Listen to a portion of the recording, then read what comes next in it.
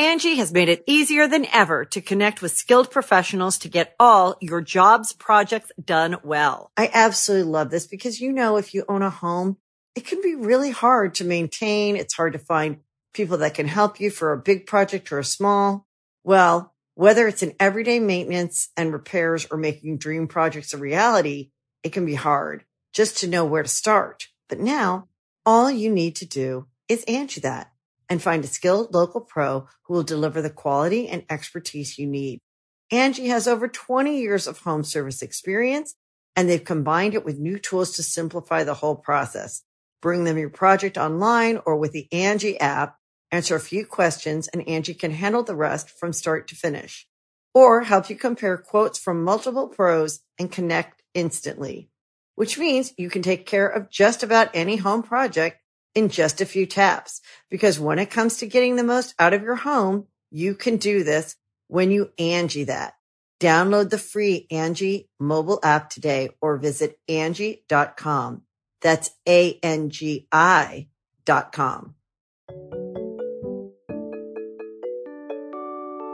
At Popular Science, we report and write dozens of science and tech stories every week.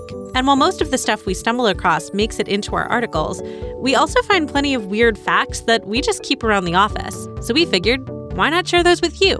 Welcome to The Weirdest Thing I Learned This Week from the editors of Popular Science. I'm Rachel Feltman. I'm Sarah Kiley Watson. And I'm Swapna Krishna. Swapna, welcome to the show. Thank you. Listeners, for those of you who don't know, this week's guest is one of my favorite nerds to follow on Twitter. You do just a little bit of everything, it seems like. I do. Everything cool, anyway, by our definition of cool, at least. I think actually cool, for sure. Capital C cool. For listeners who are not familiar with your work, would you tell us a little bit about what you do? Yeah, so I I like to say I write at the intersection of space, science, technology, and pop culture. So I usually do something in each of those niches at any given time and try to incorporate all those things in what I do. So my big project right now is I'm the host of a new PBS YouTube series called Far Out. It's the next couple of decades, up to 50 years or so in science and technology. The first episode is out. It's on aging. And I'm very excited about it. Awesome. So can our listeners find that on PBS.org? PBS Terra. PBS Terra's YouTube channel. You can also find it on PBS's website. Perfect. Listeners, I am very confident that if you like this show, will like Far Out. So definitely take a peek. But in the meantime, we're here for Weirdest Thing. So on The Weirdest Thing I Learned This Week, we start by each offering up a little tease about some kind of fact we found in the course of reading, writing, reporting, etc., and decide which one we just absolutely have to hear more about first. Then, once we've all had time to spin our little science yarns, we reconvene and decide what the weirdest thing we learned this week actually was. Sarah Kiley, what's your tease? So I am talking today about why octopus moms self-destruct. Oh, I love octopus, and I get very emotional about how short their lives are. Yeah, it starts sad. I'll try to keep it together. Swapna, what's your tease? Mine is JWST, which is my favorite thing to talk about right now. It's the groundbreaking space observatory that's orbiting Lagrange Point 2, a million miles away. It is so sensitive, it can detect the heat of a bumblebee as far away as the moon. Ooh. Oh my gosh. We talk and write about JWST so much at PopSci. Of course, it is, probably the biggest science story of the year. But that is a fact I have not heard before. So I'm very excited for you to give us the inside scoop. Also, we can talk a little bit about why space people love talking about bees. This is an important sidebar for listeners not in the know. Cool. Okay. So my tease is that I want to talk about why rats can't puke, and more importantly, why we care. Oh, wow. What do we want to start with? How about I kick us off with rats? Okay. So why did I do this fact? Let's see. the genesis of this week's factoid. Honestly, like many things, I thought of it while I was scrolling TikTok. I think there's been like a memeified clip of Emma Roberts' character in Scream Queens when someone makes a very poor attempt on her life and she tells them off when she catches them. And I love her character on that show. It is just so preposterously over the top. She does an excellent job. But she tears them apart, and part of her rant against them, giving them a real dressing down for not doing a good enough job of trying to kill her, is that rat poison makes humans puke, and it only works on rats because they don't puke. And that wasn't totally new information to me, but it did start me on kind of I was like, well, wait, why is that? And if that's the case, why do so many pieces of fiction use rat poison as the like very ominous someone is being poisoned right now thing? So the answer to the first part is actually something I edited an article about in 2018. But I edit so many articles that I forget a lot of the information in them. So it was such a pleasure to Google this question and find an article by one of my favorite freelancers, Erin Blakemore, from 2018. And I was like, oh, whoops, Erin already explained this for me, like so many things in life. So here's the thing. We know that rodents don't vomit.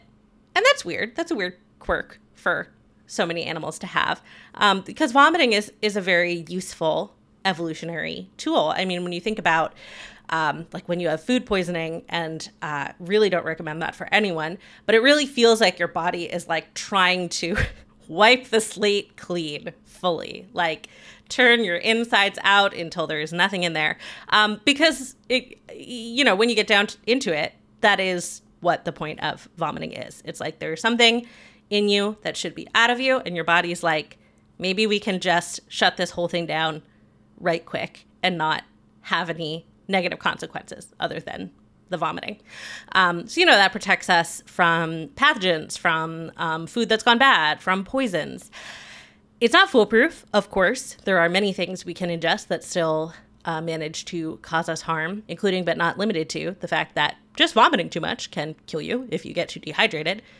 Fluids are important, people. But it is a very reasonable trait for a species to have. So why don't rodents throw up? Especially because, I don't know, I don't want to generalize, but you don't think of rodents as being very discerning eaters. So you would think that they probably encounter a lot of stuff that it would be really useful to the answer is that they do. They seem to have evolved, instead of the ability to vomit, which I could go into detail, but their esophagus is not really designed for it. They are built a different way, and it would take a lot of energy and changes to their physiology for that to be something that was straightforward for them to do. I think this is true for rodents generally, but just to make sure I'm being as correct as possible, moving forward, when I talk about puking rodents, I'm talking about rats, because that's what this study from the University of Guelph is about. So instead of having that mechanism, they have a super hyperactive gag reflex. So they will a lot of things give rats the ick. They will just go bleh. And they are very good at when they encounter something new for the first time, taking the ittiest bittiest nibble of it. And if there's any kind of flavor note in it that they don't recognize, they will just spit it right out in a very involuntary gagging sort of way, which does not sound very pleasant. Just retching rats all over the place. And researchers really like that. Not because they like rats being in distress. The thing is that if you want to study how to make humans vomit less, you need to be able to induce nausea in a model organism in the lab. But unfortunately, for a lot of animals, that would mean having a lot of puking animals in your lab, which is just logistically really not very ideal. And rats, they have this really reliable gag reflex that doesn't lead to vomiting, and that we understand well enough that it's a pretty good analog to nausea that would normally lead to vomiting in most mammals. So basically, by doing enough research that they are like really confident that gagging works the same as nausea that leads to vomiting in rats as it does in humans. Now, a gagging rat is a substitute for a would-be vomiting lab animal. Why do we want to study nausea? Because there are a lot of conditions that create like debilitating nausea in humans. Set aside conditions, pregnancy for one, and humans have done some really misguided stuff in the history of medicine to try to combat that. But then you have medications that are really important, like chemotherapy, that can cause a lot of nausea and vomiting. And that is just, of course, not ideal from a patient comfort standpoint, but also when you think about the weakened immune system of someone who's going through cancer treatment, it is just so not ideal for them to also be losing weight and not getting nutrients. And of course, there are lots of things that doctors and other caregivers can do to help out with that. But that is kind of like the holy grail of like solving the nausea problem, is helping people who are going through chemo not feel sick to their stomach and be able to keep food down. And we know that various cannabinoids can help with that. Interestingly, in some people, regular cannabis use can cause extreme nausea, but that is like a very weird subset of the population that, again, researchers are very interested in studying, and I will link to some research on that on popsci.com/weird. But for most people, it seems that various cannabinoids can help mitigate nausea. And they think that comes down to regulating serotonin. And one of the ways they have been able to investigate this is with gagging rats, because they are able to see, how, first of all, how specific substances like cannabinoids, but also how targeted changes to things like serotonin levels affect how much they gag. It turns out you can make them stop gagging, and that's usually a good indicator that that's a physiological mechanism that is worth investigating for reducing nausea and vomiting. So I love that, that this like very strange, first of all, I love that it just like, one thing I say in the book I just published, Been There, Done That, is that like evolution doesn't take requests, and it can be really, things can end up going in some very dark and strange directions, but like still from a biological standpoint be quote unquote successful. And obviously, like, I'm not going to argue that vomiting is better than gagging a lot or vice versa, but it is really funny to me that like these different but intriguingly similar tactics for avoiding ingesting substances that can hurt you evolved in, rodents versus primates. Also, rodents are weird in general for not being able to vomit. There are lots of animals that vomit. You've got like sea cucumbers literally like expelling their whole stomach and bringing it back in. What? It's the far end of the spectrum. Oh my gosh. Just start over. So then circling back around to my initial question of like, yeah, so what is the deal with rat poison? How much does it rely on the fact that rats can't vomit? And if so, why are there Agatha Christie books, the queen of actually talking about poison in way too much depth, honestly, for someone who doesn't want people to be doing murder? Why did she frequently talk about rat poison?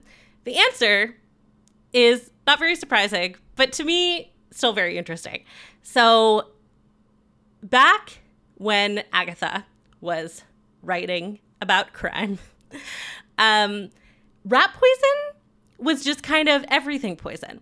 you may not be shocked to hear that in like the 19th and most of the 20th century, when people used all sorts of incredibly dangerous things for all sorts of stuff that they shouldn't have relied on something that dangerous for, like arsenic in their paint, etc. The stuff that we used to exterminate pests was just like incredibly dangerous poison, full stop. I mean, Agatha Christie talks about strychnine poisoning a lot, and strychnine is just a very dangerous poison. And yes, it was used to poison rats. It can poison anything. Similarly, in one of my favorite Agatha Christie stories, The Pale Horse, the poison of choice is thallium. And that is a really freaky one because you absorb it through your skin. And it's super dangerous. So the fact that people were regularly using this as a household pesticide is just absolutely wild. Now, these days, luckily, we are a little bit more careful with our approach to pest control. So first of all, things like thallium and strychnine are like not used in like household products anymore. There has generally been a pivot to substances that still might be dangerous or even potentially fatal to humans, but that the dosing difference between what you use to try to kill a rodent versus what would cause harm to a human is much broader, strychnine, like, you don't need a lot to hurt anybody. The stuff that's generally in household pesticides today, like what the amount you put down is unlikely to cause serious harm to a human. We have also harnessed the fact that rats can't puke, and we now add different chemicals to our pesticides that induce vomiting. So that's great because if a human eats it, they are very likely to throw up, and that will at least mitigate the impact that toxin has on them. A rat is not going to be so lucky. All of that being said, this does not mean that rat poison is not dangerous. Any kind of pesticide, even if it's sold for home use, you should absolutely be careful with pets and children. It's just that we went from rat poison being so absurdly, chaotically dangerous that it made zero sense that anyone used it, to just being a dangerous substance. Proceed with caution. But you don't, it no longer feels like absolutely unhinged that we, that exterminators spray stuff in our houses. I will say that I think this is just me musing, but I feel like the reason it remains so popular as like a TV and movie signpost of people being poisoned is that it doesn't require a lot of like exposition. Like, people can see a box of rat poison being like used to doctor food, and they're like, oh, a poisoning is afoot. Versus like if someone had a bottle of chemical name of actually dangerous ingredient in rat poison, people would be like, well, I don't know what that is. And then it's like you only need a little poetic license to make it be actually feasible. Like, I've been thinking about the Netflix adaptation of The Haunting of Hill House, which features rat poison. And I'm like, well, that's in a really old house. Like, maybe that rat poison is from like 1910. And then it also has the added benefit of like, I do think it's good when TV shows don't give people really good, easy to use information on how to ingest poison.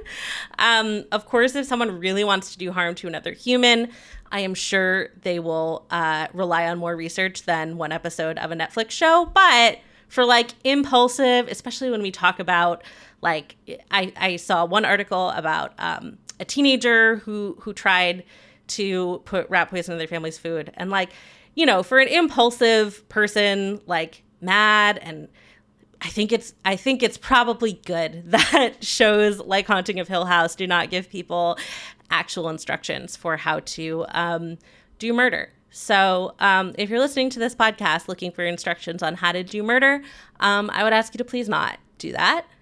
Please, thank you so much. But if you see a rat the next time you're riding the subway, just know that no matter how much subway track pizza they eat, They will never puke. And so they've got that on you. You can't say the same. Don't eat Subway truck pizza. That's it. That's my whole fact. So I can tell Sarah Kiley hated it from start to finish. Oh my gosh. I was fine until I think the pizza pushed me over the edge. I was like, I'm so sorry. I was like, I gotta go throw up. Oh no. There was one moment where you leaned over to cough and you were just talking about vomiting. I literally thought you were gonna like lean over and vomit and like come back, and I was like, oh okay, no, she's just coughing. No. I am even I would be like, we must pause for recording. I need a break. I'm not that dedicated, and also the show must go on. All right, we're gonna take a quick break, and then we'll be back with some more facts. Angie has made it easier than ever to connect with skilled professionals to get all your jobs projects done well. I absolutely love this because, you know, if you own a home, it can be really hard to maintain. It's hard to find people that can help you for a big project or a small. Well, whether it's in everyday maintenance and repairs or making dream projects a reality, it can be hard just to know where to start. But now all you need to do is Angie that and find a skilled local pro who will deliver the quality and expertise you need. Angie has over 20 years of home service experience, and they've combined it with new tools to simplify the whole process. Bring them your project online or with the Angie app, answer a few questions, and Angie can handle the rest from start to finish. Or help you compare quotes from multiple pros and connect instantly, which means you can take care of just about any home project in just a few taps. Because when it comes to getting the most out of your home, you can do this when you Angie that. Download the free Angie mobile app today or visit Angie.com. That's ANGI.com.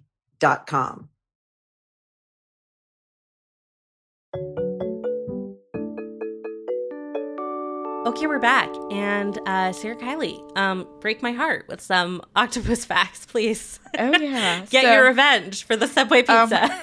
Well, it's another one of those, like, evolution does not take requests kind of story. Just, like, weird stuff going on. But, yeah, so to start with the sadness, for octopuses, giving birth isn't as much of a sign of celebration as it is a sign of coming death. So octopus moms die pretty quickly after birth, and somewhat depressingly, they kind of hurry things along by acts of self-harm, violence, and self-starvation. So very sad stuff. And it certainly is a very dramatic thing to witness. I couldn't bring myself to watch an entire octopus birth and death in preparation for this. But luckily, Florian Mader-Spascher, senior editor at Current Biology, described a video from a German group called Institute for Film and Wissenschaft. And he watched this video as an undergrad student, and it left him with an eerie sense of wonder and sadness. So I will just use his description now. It is a very good one. The subject was the life cycle of the octopus, and a female was being observed in an aquarium as she laid her clutch of thousands of eggs. Over the next couple of weeks, she stopped eating and tended to her eggs meticulously, chasing away intruders and fanning her developing offspring with oxygen-rich water, all testament to the rich behavioral repertoire and cognitive skills of these awesome creatures. But when her brood began to finally hatch, a gripping moment unfolded. As her offspring slipped out of its egg cases, the exhausted mother was swimming among them with increasingly weaker twitches. And soon she was in her death throes. As her lifeless body sank to the bottom of the tank, her countless offspring swam carelessly around her. This is what a natural death looks like for an octopus. So yeah, sad stuff. Bummer, I know. And what this can actually look like can vary based on the type of octopus, of course. But generally it is like starvation or reduced food intake. In some extreme cases, like there's a deep sea octopus called the Grandalone boreopacifica. Brooding can take up to 4 years, and so she withers away over 4 years and not just a couple of weeks. I remember when that study came out, and everyone was like, an octopus who lives for 4 years plus. Wow. And like she's like made suffering. Me really sad. Yeah, like it's fine. So typically though, like the octopuses that have been studied doing this don't live longer than like 9 months. And they don't really have 2 months, more than 2 months after the egg laying process. So it's pretty grim, at least from the human perspective. But for semiparous living creatures, this is kind of just the usual. So semiparity, which comes from the Latin words meaning a single time and to beget, basically means to die right after you give birth or only give birth once in your lifetime.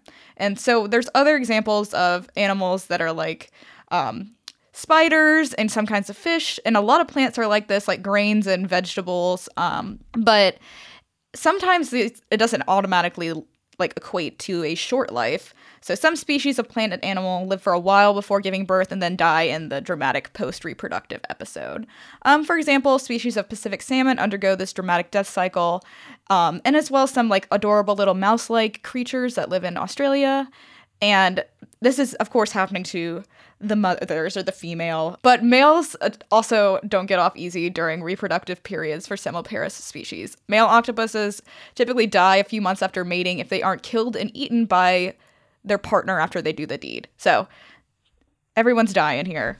That seems fair. Yeah. Given the circumstances.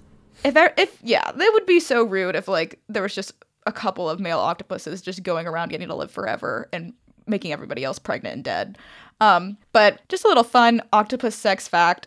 They basically the male octopus has this giant arm called the hectocleidos that holds rows of sperm. And sometimes the female just rips it off and takes it and then sprinkles sperm over her laid eggs to fertilize them. So this whole thing is just, there's a lot going on. But anyway, back to birth death. So there's a lot of questions about why this process exists in some animals and why other animals like humans, dogs, mammals, fish, all birds, most reptiles, and even in some insects and perennial plants are heteroparous or have the ability to give birth a handful of times before kicking the can. The biological and evolutionary reasoning behind why some animals go one way or another is still very up in the air. But semiparous animals do tend to give off a bunch of babies at their one big death birth, compared to heteroparous animals that'll have a couple at a time. A handful of scientists describe possible reasoning for this in nature as basically when an organism doesn't need to use any resources towards future survival and reproduction, they can give their all into this one giant act for the next generation. And for beings that have a very low survival rate as adults compared to juveniles, it doesn't make sense to save up resources for a next reproductive cycle that isn't going to happen. But evolutionary theories aside, there are a lot of questions about why this happens, especially in octopuses, because octopuses are really smart and we are very interested in octopuses. And so why the heck do they do this?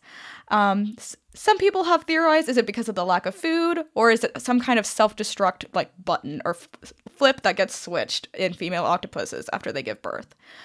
So in the 70s, people were starting to actually figure this out. So back in around 1977, psychologist Jerome Wodinsky started to take a deeper look at what kind of signals in the octopus body would actually be linked to the whole self-destruct idea.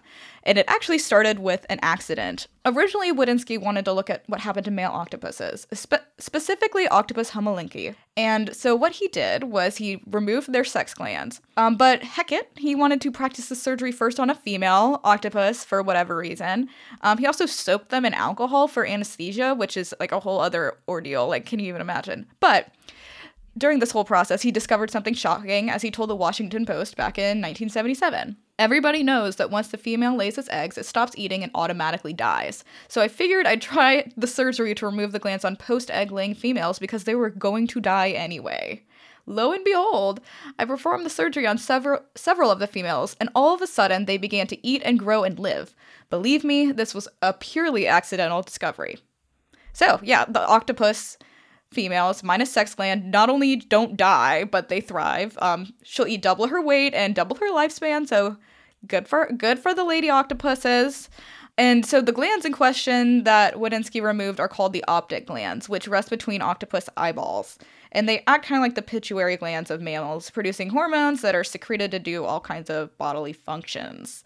And so when the octopuses had those glands removed, they stopped caring for their eggs as well, moved on with their lives, and died randomly a few months later. So Wodinsky estimated that somehow this gland blocks this digestive system from producing enzymes that break up protein, and then that leads the females to self-starvation. But recently, like as in a couple of months, so almost recently, more research has been done by this group at University of Chicago. Their first study on it came out in 2018, and they sequenced the RNA from 2 female octopus' optic glands and found 4 distinct phases. The first showed mature non-mated females, like acting as predators, spending a lot of time outside their little den homes, pouncing on crabs, the usual. In the first stage of brooding, the moms sit with their eggs like a quote-unquote deep-sea hen, and they take care of them, they blow water on them, they stroke them, they're just like wonderful little future mommies. And then for the first 3-4 days, they continue to eat, but they don't really leave their eggs or their home, and it's kind of just like if a fiddler crab is just around, they'll eat that, but it's not really as much of like a hunting fun thing for them anymore. After 4 or so days, they just stop eating. And then that non-eating phase lasts around 8 to 10 days. And the final is that of rapid decline. So just everything starts to hit the fan. The females become lethargic. They don't really give that loving care to their eggs anymore. They move into self-harming behaviors like slamming themselves against the corners of tanks, grooming themselves excessively. They even like rub their arms like aggressively against that like big lump on the back of their head called the mantle, and it like makes their arms get all tangled. They get pale and they lose muscle tone, and it's just very sad to see. But all of this can be... I hate this. I know. I know. It's sad. I'm like, oh my gosh. But so all of this links back to the endocrine system. And so pre-mating, female octopuses had high levels of neuropeptides, which are linked with the feeding behavior. But post-mating, this production drops, and instead production of steroids that regulate cholesterol metabolism and insulin-like factors ramp up. So even more research, this is from just a couple of months ago, the same group found specific chemical pathways associated with the post-mating body of octopuses. They first found a pathway that generates reproductive substances that are also in a bunch of animals, so that's not super surprising. The second, however, was interesting, producing precursors of bile acids that promote the absorption of dietary fats, and the third was the most interesting, which produced 7-dehydrocholesterol, or 7-DHC. 7-DHC is in a lot of other animals, including humans, but for us, elevated levels of this substance can lead to a serious disease called Smith-Lemli-Opitz syndrome. While this disease affects physical parts of the body, it can make, people who have it have a small head, cleft palate, fused toes, unusual facial features, etc. There are also studies linking it to self-harm. According to a paper published in 2013, systemic evaluations have shown that at least half of patients with this disease display aggressive and or self-injurious behavior. So, perhaps unsurprisingly, the authors predict that 7-DHC has a lot to do with the destructive behavior that befalls octopuses after giving birth. Yeah, I actually, I'm familiar with that syndrome, and there was research, at this point, like a decade ago, but I will try to dig it up for the article, that suggested that extends to like emotionally self-destructive behavior, that like people with this condition will like treat people they like badly, compulsively, which to me is just like really the mind and body connection is really fascinating. Right. Yeah. It's just like, okay, wow. You think about like just like a tiny little molecule, but in too much quantities, it'll just really, And so people with this syndrome and octopuses can both kind of relate to that. And the moral of the story is that octopus life cycles are kind of strange, and it does seem that there is some kind of self-destruct in place for a natural octopus death right after birth. And so, and humans and other animals also share some of these molecules that cause this premeditated death. But the strangest part is that not all octopuses actually do this. So there are actually a couple. The lesser Pacific striped octopus that don't do any of it at all. They just kind of go about their lives again after giving birth. But the UChicago team is looking at that species actually next. So maybe we'll be able to come back and give it even more updates about the happy octopus moms that just go about their lives after giving birth. Yeah, I think it's so interesting that it seems like it's really just over the last few years that researchers have been able to study enough different kinds of octopus to understand like how much variation there is between species.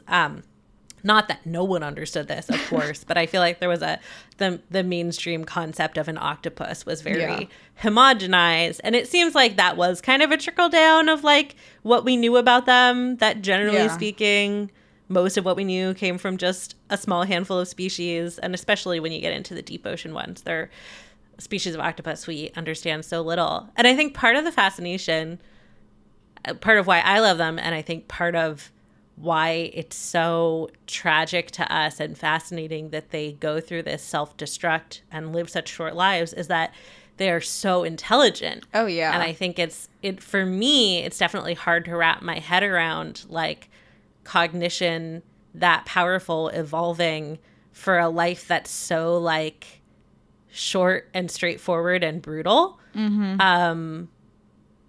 Yeah. Like, they're not spending decades making art and contemplating existence. So how'd they get those brains and why? Like, what would happen if we let them live forever? See, that's what I think. I think if an octopus had even like half a human lifespan, we'd be in trouble. Toast. The generational knowledge off the charts. Yeah. Like, what's going on? I don't know a lot about octopuses, but I feel like every time I hear a fact about them, it like blows my mind. Like every like single individual thing I learn about them is like mind blowing. I remember a few years ago there was like the most complete octopus genome ever studied, and there were a lot of like very silly but understandable headlines being like, octopus DNA shows they are, quote, alien. And I was like, well, yeah, like they're really octopuses. Bizarre. So it turns out their DNA is really bizarre. And that's a really cool story. It doesn't mean we don't know where they came from. It was one of those things where it's like whenever you read stuff about tardigrades, it's got kind of the same vibe where people are like, ooh, and it's like, yeah, no, nature's cool. There's cool, weird stuff out there. That's not... We don't need aliens to explain that. Oh my god. It's kind of like looking at a word like in an email and you're like, how is this word this way? You can do that with every animal where you're like, what? Like, you think about octopuses enough, they start to seem fake. It's true. It's like, why is it spelled like that? Why does this exist? Like, how? Well, I love that. I feel like there's so much for us to learn from octopuses. And it sounds like specifically, like maybe potentially helping us understand like a really terrible, rare disease. Yeah. Well, thank you for that, Sarah Kiley. It didn't make me as devastated as I expected, though. Yeah, it's good we know I am still sad. How it works. So maybe we can prevent it if that's what nature needs. Oh my gosh, I am so ready for someone to figure out how to keep an octopus alive and then let that octopus take over the world. We could do so much worse. Yeah. All right, we're going to take a quick break, and then we'll be back with one more fact.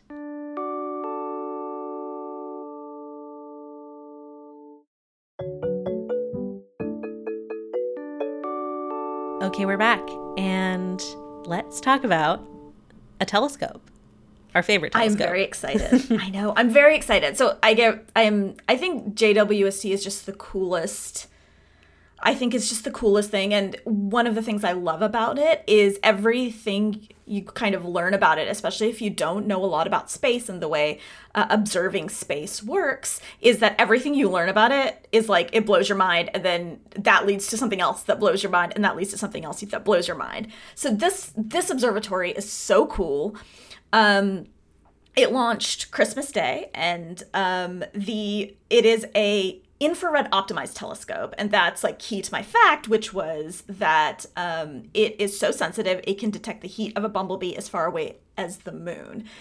And that's important because as the universe has expanded, to be able to see the light that's further and further away from us because the universe is expanding, and as the universe expands, this blows my mind. Okay, so as the universe expands, light itself expands. So the spectrum of light that's further and further away is redshifted towards the infrared spectrum. So like Hubble does have infrared capabilities. There's a lot of comparisons. Like if we have Hubble, why do we need JWST? Okay, y'all, Hubble is a beautiful telescope. I love it, but it's getting old. It's getting up there. She's old. Yeah, it's on Hubble Hubble has been on her last legs for like years and years and years. Like every like couple of years, she goes into safe mode, and then you're like, oh, is she gonna make it out? She does, but okay. So we need the next generation, and that's JWST, but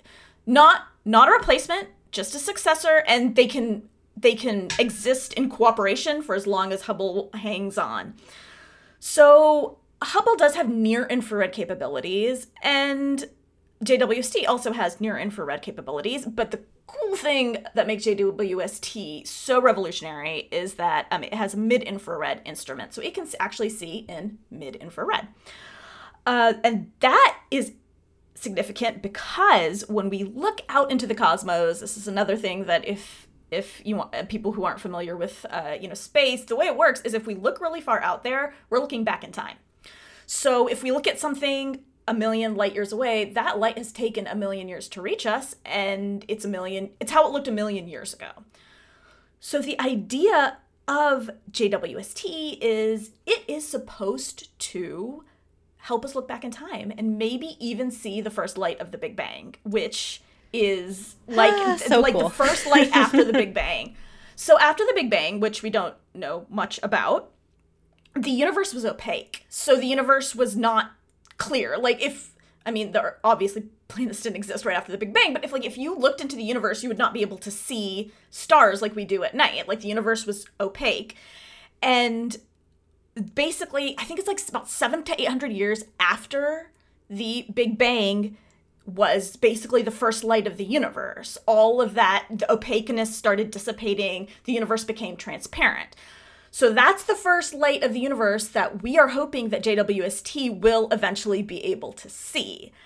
And to do that, it needs to be infrared optimized, which is why, so JWST launched on December 25th, which very exciting because it had been, not only had the launch been delayed, just like in terms of how long it was in French Guiana, but like, oh my God, this telescope was like 15 years delayed or something like that. Like, yeah. Oh my God, we were very ready for it to get up there.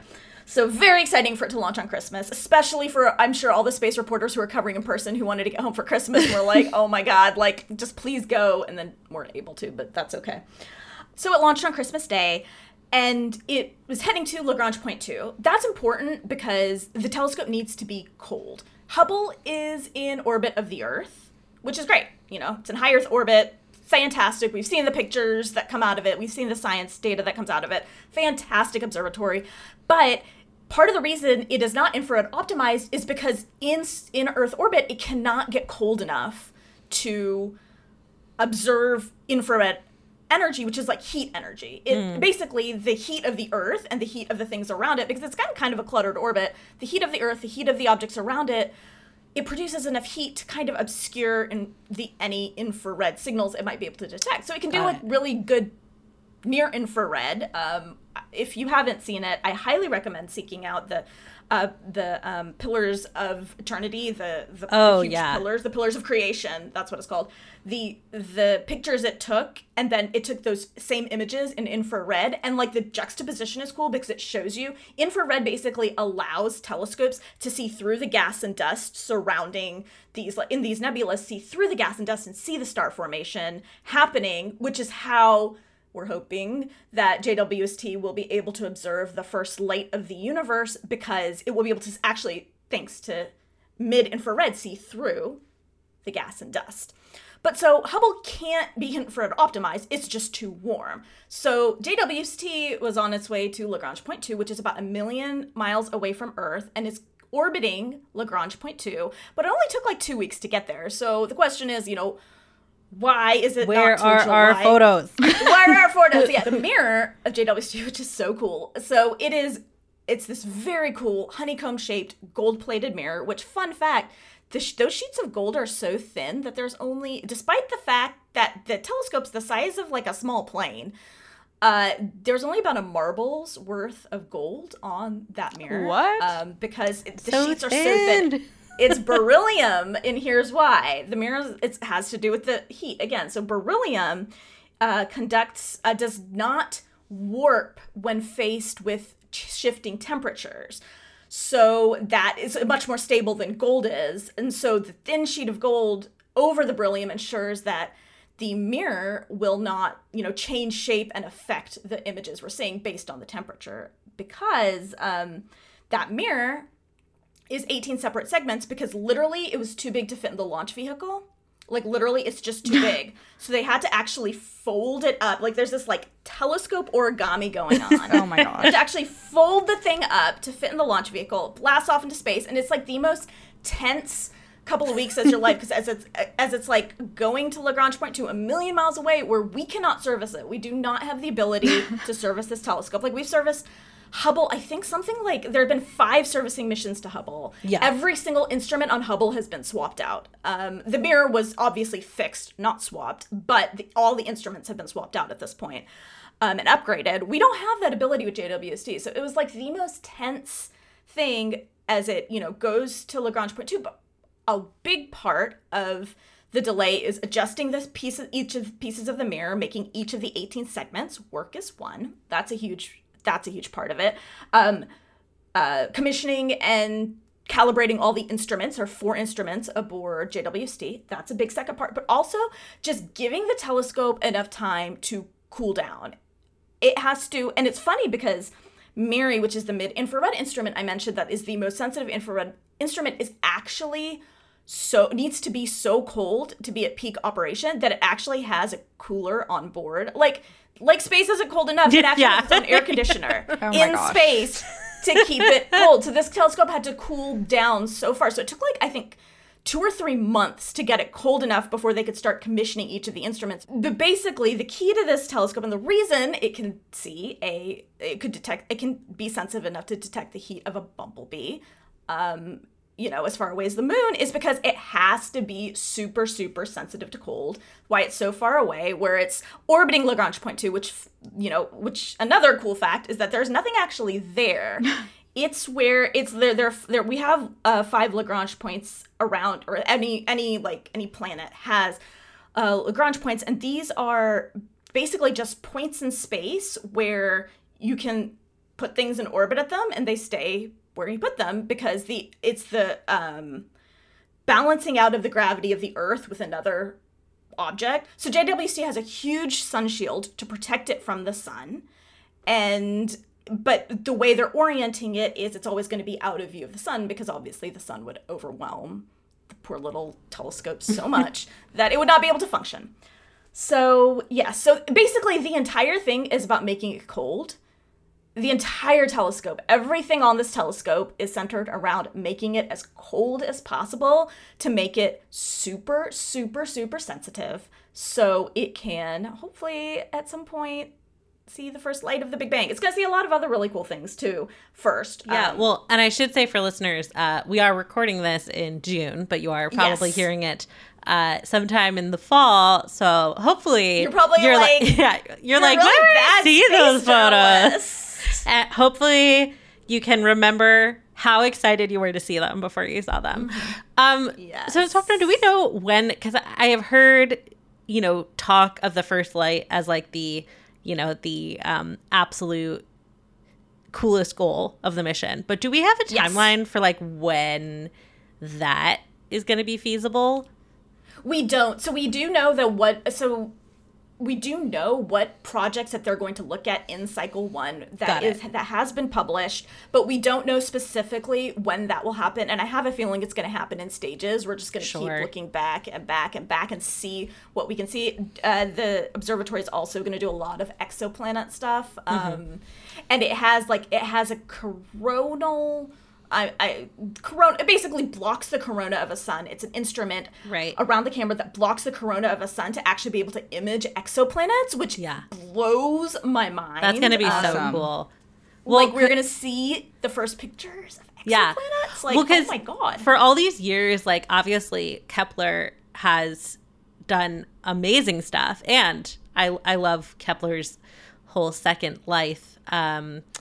We could get, that could be a whole nother episode, but obviously Kepler taught us so much about exoplanets that I feel like probably people who are like, I don't know, 20 years old or younger probably take for granted that we hear about exoplanets all the time. That is not used to be a thing.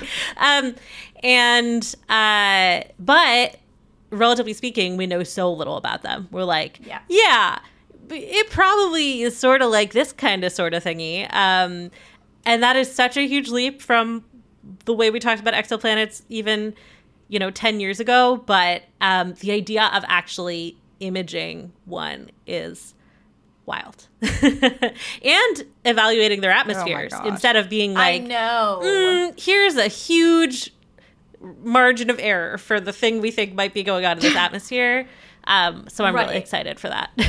I'm so excited. It's also it's going to image, the ice. There's going to look at the ice giants. It's going to look at the Jupiter's Trojans, which orbit the planet at its Lagrange points 4 and 5 before we send a mission there to study them. It's going to look at the Kuiper Belt objects, which are outside our solar system, or at the edge of our solar system. Pluto is now a Kuiper Belt object. Sorry, Pluto fans. But yeah, it's just, I think it's hard to there are scientists who have based their entire careers and their entire lives around this observatory. And the operating time, what the primary mission of this telescope is 5 years. That's it. Because we can't service it. Space is hard. It's already gotten hit by a micrometeoroid that damaged one of the mirrors, and they've been able to compensate sort of for it, but it was worse than they expected, right? It was worse than they expected, and they were able, part of the advantage to having the honeycomb mirror is to be able to adjust the segments, because they knew stuff was like this was going to happen. Yeah. But they're not going to ever be able to adjust for the aberration completely. Whew. I know. So it's already, it's not even started. And so it makes you realize, and I think we were all a little bit arrogant because the unfolding had gone so well and everything has gone so well up to this point. So it brought us all down a peg and makes you realize how delicate this thing is. And so if it lasts longer than 5 years, then all indications say it should. That's great. But the primary mission is only 5 years. Yeah. Whew. Well, it's going to be a nail-biting next 5 years in space science. Space science. Wow, I'm so good at words. You know what I mean. Thank you so much for that. And personally, I feel like that is definitely the winner this week. Oh, 100%. I love how much more there always is to learn about and talk about with JWST. You just even working at Popular Science, I learned new stuff today. So thank you so much for joining us. Thank you for having me. This is so much fun. I always love to come nerd out about science. It's what I'm here for. Well, we'd love to have you back anytime. And listeners, don't forget to check out Far Out on PBS for more wonderful, nerdy science facts. The Weirdest Thing I Learned This Week is a Popular Science podcast. We're available on all major podcast platforms, so subscribe wherever you're listening now. And if you like what you hear, please rate and review us on Apple Podcasts. It helps other weirdos find the show. For more information on the stories you heard in this episode, come find us at popsci.com/weird. You can buy our merch, including Weirdest Thing t-shirts, tote bags, and mugs at popsci.threadless.com. The show is produced by all of our hosts, including me, Rachel Feltman, with editing and audio engineering by Jess Bodie. Our theme music is by Billy Cadden. If you have questions, suggestions, or weird stories to share, tweet us at weirdest_thing. Thanks for listening, weirdos. Angie has made it easier than ever to connect with skilled professionals to get all your jobs projects done well. I absolutely love this because, if you own a home, it can be really hard to maintain. It's hard to find people that can help you for a big project or a small. Well, whether it's in everyday maintenance and repairs or making dream projects a reality, it can be hard just to know where to start. But now all you need to do is Angie that and find a skilled local pro who will deliver the quality and expertise you need. Angie has over 20 years of home service experience, and they've combined it with new tools to simplify the whole process. Bring them your project online or with the Angie app, answer a few questions, and Angie can handle the rest from start to finish. Or help you compare quotes from multiple pros and connect instantly, which means you can take care of just about any home project in just a few taps. Because when it comes to getting the most out of your home, you can do this when you Angie that. Download the free Angie mobile app today or visit Angie.com. That's ANGI.com.